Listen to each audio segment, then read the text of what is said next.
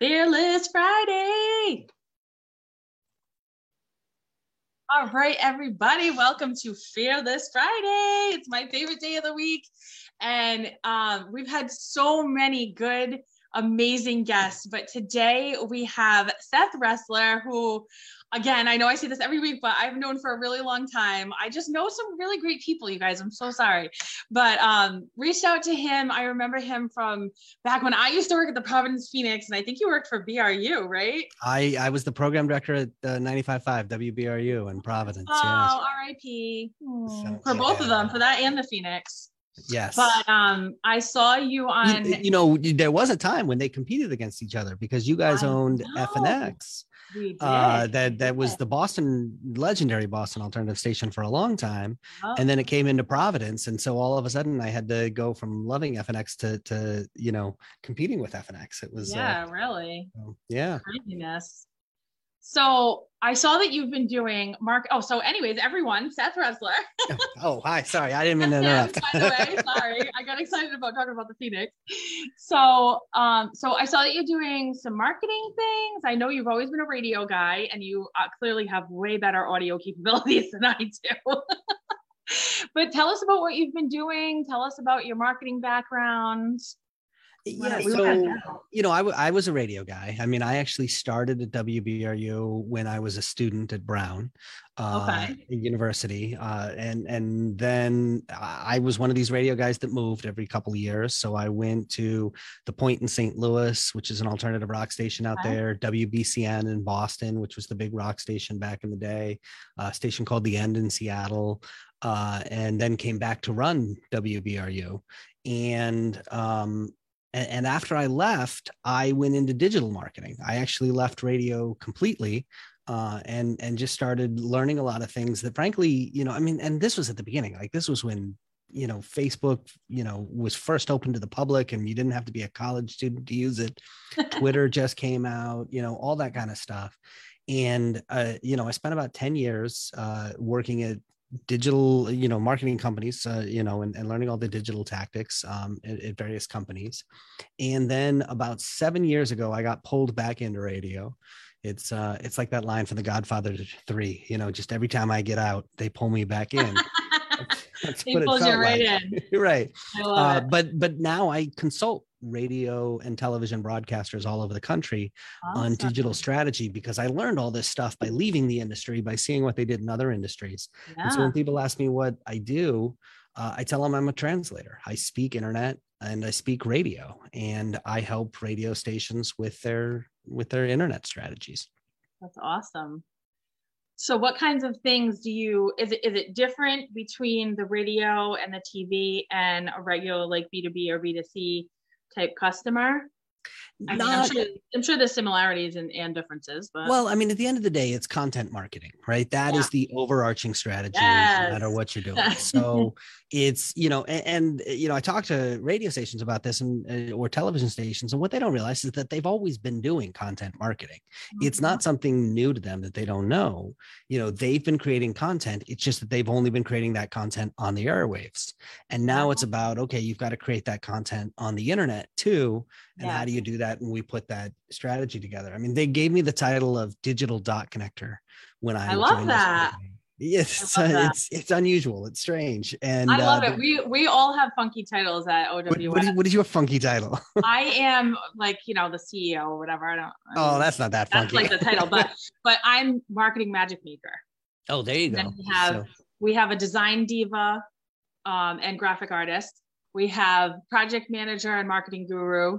And we have, Kim, of course, is director of client delight and strategic something. I can't remember the name. She's going to kill me. Right. So fun title and a real title. I've got one of those titles, but the reason behind it was, when I started in radio, and this is going back 25 years at this point, you needed to know how to use the cart machines and the CD players, and you were good. That was it. And all of a sudden now you need to know how to use, Google Analytics and WordPress and email marketing and all these social networks and Clubhouse and podcasting and just TikTok and you name it. Yep. And, the question is, well, how do we use all these, especially at media entities that frankly don't have enough employees? How Yeah. do they cover all that? And more importantly, how do all these different pieces fit together? Yeah. So I'm the guy who comes in and helps them design a strategy that Yeah. ultimately connects back to the bottom line and fits all these different pieces together, because they were just sitting there going, well, we got a 1,000 retweets, that's good, right? And you're like, well, maybe. I mean, it's better than Right. none, I guess, but how does that ultimately affect what the business does, Yeah. and move the business forward? And so it's been a lot about figuring out how these different pieces fit together into a coherent strategy. I love that. I feel like anyone that's in, we do that a lot with our clients. We tend to focus a lot on real estate and lending, but again, that's my background. If I was like you, I would definitely be in radio and TV as well. But I feel like we're all those dot connectors, right? It's like, Yeah. as an entrepreneur, you're like, well, where do I start? Right? I've got to run a business. I've got to do a marketing strategy. I've got to do this. I've got to wear all the hats, right? So to And have I think somebody that can help you with that, that's huge, right? I think the other thing that we run into a lot is that, once upon a time, there were only a couple things that you could measure. And so you knew what the important numbers were. And Right. today you can measure a million different things. We've got all these different data points. And there's an assumption that just because you can quantify it, it's important. Yeah. And at the end of the day, some numbers are more important than others. And I feel like, especially in marketing, you've got to have a real handle on which numbers really matter and Yeah. which numbers are less important. Yeah. At the end of the day, revenue is the number one most important number, right? Yeah. In the world Yeah. of radio or television, there's kind of that second tier of numbers that I understand how they affect revenue. I know when the ratings go up, the revenue goes up. So ratings is an important number. I know when there are more email addresses in the email database, that becomes, something that I can monetize. So I that's an important number. When we get a lot of retweets, I don't really know how that affects the bottom line. So That's even fun, though, yeah, right. I mean, exactly. It's fun, but at the end of the day, I'm not sure that it's as important as some of those other numbers. So a lot of it is just figuring out what those important numbers are. definitely. So if you were working with, let's say, a smaller business owner, entrepreneur, or even like a smaller just business in general, what would be your number? I always ask everyone for their golden nugget. Like, what's the one thing that you've learned that if you could go back 25 years when you started, you'd say, okay, you need to know this, and this is like your game changer? It's always a tough question. I know. I'm sorry. That is a tough question. Let me think. If there were, I think the thing that I would say is that it's easy to get overwhelmed because it's easy to feel like there's all these different tools. Yeah. And the truth is, the strategy that we're using, it has been around for a long time. Yes. It's not even an internet strategy. I mean, when we talk about content marketing, the concept is, instead of bombarding people with sales messages, give them content that is helpful and that they're looking for. And that's a strategy that predates the internet. My favorite example are things like the Michelin Guide. You always hear about these Michelin star restaurants, which are restaurants that are really highly rated. Well, that comes from the Michelin Guide that was put out by the Michelin Tire Company and was first published, I think, in the year 1900.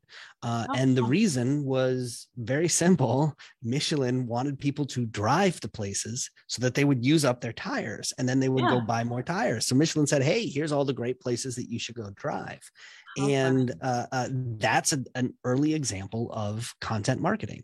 If you go back and you can find Jell-O recipe books from 1904, and that's basically Jell-O creating content in order to market their product and encourage people to make that purchase. So the concept is not that difficult. It's just that, okay, we're using some new digital tools to do it. Right. Yeah. And I know a lot of times, even with us, with our clients, they're like, okay, there's blogging, there's SEO, there's creating content, there's social media, there's boosting posts, there's doing ads. It's a lot, right? Yeah. It's like, and by the time they get to us, they're like, can you please like demystify this process for us? Which I think is how Marketing Magic Maker came about. I would be like, yes, I will wave my magic wand and untangle this mess for you. But and look, you eat the elephant one bite at a time. You can't do everything all at once. So prioritize. And I'm a big fan of telling you, look, if you're not on Snapchat, it's not the end of the world, right? Like, here are the things that matter. If we can only do a few things, here's what we're going to do first. Yep. And so I think prioritizing is really important as well. One of the things that I find is that the technology has gotten easier to use. Yes, definitely. 10, 15 years ago, it was hard to get the technology to do what you wanted it to do. Yeah. Now it's become a lot easier. I think, tools, especially for small businesses like WordPress or MailChimp, make it much easier. The user interface is really good, all that stuff. With most of the organizations I work with, it's not that the technology is difficult. It's that the human processes to kind of run that technology, having the human systems in place and knowing, okay, you're the one who's responsible for doing this and you're supposed to do this and here's how it all moves. That's the challenge. Yeah, definitely. Definitely. So what would you say what would you recommend to someone that's like, I don't even know where to start? Would you recommend them to start with a DIY? Would you recommend them to learn on their own, or maybe do sort of a hybrid, or reach out to someone like URI or something like that? Well, so a business that's looking to do some marketing? Yeah. Or if they were an entrepreneur just starting out, we have a lot of people in the group that are either like a single real estate agent, or they're a direct seller or something like that. And I know that a lot of people get overwhelmed with all these different pieces. So I think it depends. I think, I am an entrepreneurial guy. I have very much a DIY spirit. I like getting under the hood and getting my hands dirty and doing things. The downside to that is that I am not very good at outsourcing or delegating certain things, when really it would be a lot more effective if I did. I give you an example. I own a lawnmower, and for several years I mowed my own lawn. Last summer was the first year that I just paid somebody to mow my lawn. Yep. And it made my life so much better. Yes, such a good example. Really wasn't that expensive. And so sometimes it makes sense to outsource, particularly at the things that either you don't like doing or you are not effective at doing and somebody else can do quicker. That sometimes your time is better spent in places. I know I love marketing. I don't like sales. So that's something I would outsource, whether it's your accounting or things like that. So first thing is, do you like it?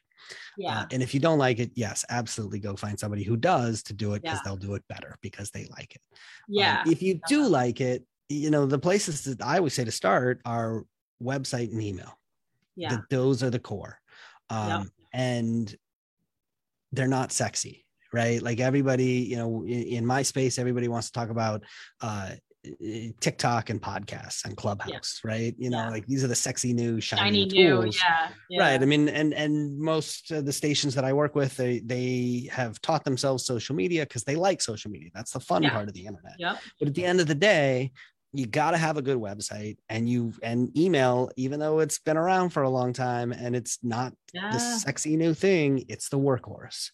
And so until you get that right, don't even worry about other stuff.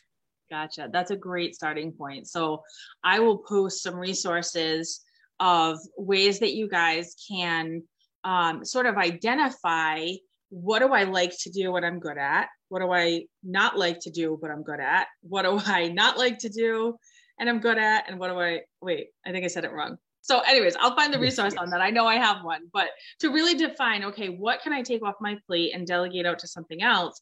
And when that frees up my time, what can I then invest in myself or in my business to really skyrocket, right? That's such a great point. And the point about content marketing too is, we say this to realtors all the time. I feel like, this is going to be written on my tombstone at this point. It's like, you're probably friends with 5 to 10 other realtors. So if there's 9 of those 10 realtors are posting coming soon, just sold, just listed, pending, it's going to turn you off to those 9. But that 10th realtor that's like, here's some resources on how you can fix your credit if you have bad credit and you want to own a home. Here's some steps to home ownership. Here's some maintenance things for if you already own a home. I feel like that content created piece resonates so much more with your ideal clients and who you're trying to target. And it just is, I'm glad you mentioned that, Michelin, because it's been a time tested, true way to do it. So that's such a good point. I mean, be useful to your Yeah. customers or your potential customers, and Yeah. create content that's helpful. The best place to start is think of the questions that you get asked over and over and over Yes. again, and just Yeah. create some content that answers that question. I love And the that. content can take different forms, whatever you like or whatever I mean, if you can repurpose it and repackage it in different ways, that's great. Yeah. So do it as a podcast, do it as a video, do it as a blog post, do it as a Yep. webinar, Yep. and I do this all the time, but it's the same content. I only have to Yeah. write it once. I just Yeah. give it in different formats. Go So do it as good. a speech at the Rhode Island Economic Development Corporation or whatever. Yep. That's so good. So tell us about your starting podcast parties. Is that what it's called? Yes. Yeah. So Tell us this about is this. this has been a lot of fun. So I love the podcasting space. I mean, for Yeah. me, it is really exciting. It is, it's a space I've been involved with for 10 years. I've had a number of different podcasts over the years, and I enjoy it quite a bit. At the beginning of the pandemic, we were all in our houses, and of course there were all these live events that couldn't happen.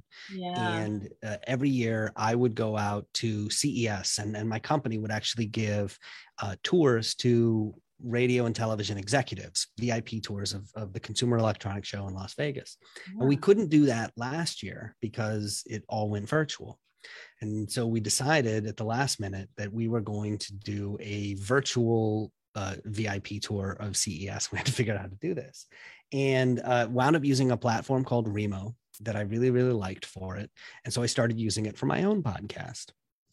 And what I liked about this virtual event platform that made it different from Zoom or so many of the other things, so many of the virtual events that I've been to during this pandemic are essentially a webinar with a chat box by the side, Sure. right? And that's what passes for interactive. Yeah. And this platform has that. You can do that. It's one mode. It's called presentation mode, but it has a second mode. And the second mode is called conversation mode. And when you log in, you see a floor plan of basically a hotel ballroom, and you see all these tables, and you double click on a table, and now you're entered into a video conference with everybody at that table. Oh, And okay. then you can move to a new table at any other time, and you're now talking to everybody at that table. And what this platform really did is, I think we all kept up with the people that we knew well during the pandemic. Yeah. It's those sort of chance encounters of passing in the hallway, or that one person that you see every year at that conference and you have a 10-minute conversation, or, that opportunity to meet somebody new and go, oh, what do you do? Oh, you do that. I do this. We should work together on something. Yep. That wasn't happening. So I have a podcast for Detroit artists and entertainers. And our goal is to bring together musicians or comedians or actors or art, visual artists, people from different stripes, in the hopes that they find ways to collaborate with each other. And we started hosting these virtual networking nights using this platform. And it was really cool because we started to see people who had met at our events then go collaborate on other stuff. Oh, that's and awesome. I loved it so much as a platform that I actually went to Remo and I licensed it, and we put together podcast parties. And so the idea is, if you're a podcaster and you have people in your audience who would want to talk to each other, because they have a shared interest, you have a podcast about knitting and knitters love to talk to each other, you can now host virtual events, turnkey virtual events for that. And so awesome. We put that together, and it worked. It's worked really, really well. We've done a number of them for different podcasters, and it's been a lot of fun. So that's podcastparties.com. If anybody's listening. I love it. You don't have to be a podcaster to put together a virtual event. We've done them for museums. We've done them for conferences. We've done them for a number of different things. Really, if you have people that you're trying to reach who have a shared common interest and want to talk to each other, that's where it works really well. That is so awesome. So good. Well, congratulations on starting this. Thank you. This venture.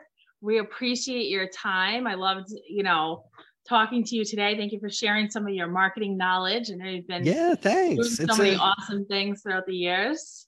It's good to catch up. Where are you in the world now? Are you in Detroit? So I'm right outside of Detroit. So okay. If you remember the M&M movie, 8 Mile is the line that divides Detroit from the suburbs. That's why it was named for that. There are all these roads, starting with 5 Mile, and they go, I don't even know how far up they go, but so there's a 5 Mile, 6 Mile, 7 Mile as you go north. Yeah. And I am right about 10 Mile. Awesome. Well, There you go. Maybe Eminem will host a podcast on podcast parties. Maybe You he never will. know. Maybe he will. So, I yeah. love it. Well, thank you so much. Fearless Friday has been so much fun. We get to talk to awesome people every single week. So I'm super excited to have you on the show. And if you guys want to check it out, we'll put the link in the comments so that you guys can check out what Podcast Parties is all about. And thank you so much. We will next week. I don't know who we have next week. I think we have, I'll get back to you on that. I'll post that in the comments too, but I'm sure it's someone awesome because every week we have such great, fun conversations. So I hope you guys got something fun out of it. I'm going to post some resources for you, and we'll see you guys next week. Have a great Friday. Thank you. Thank you.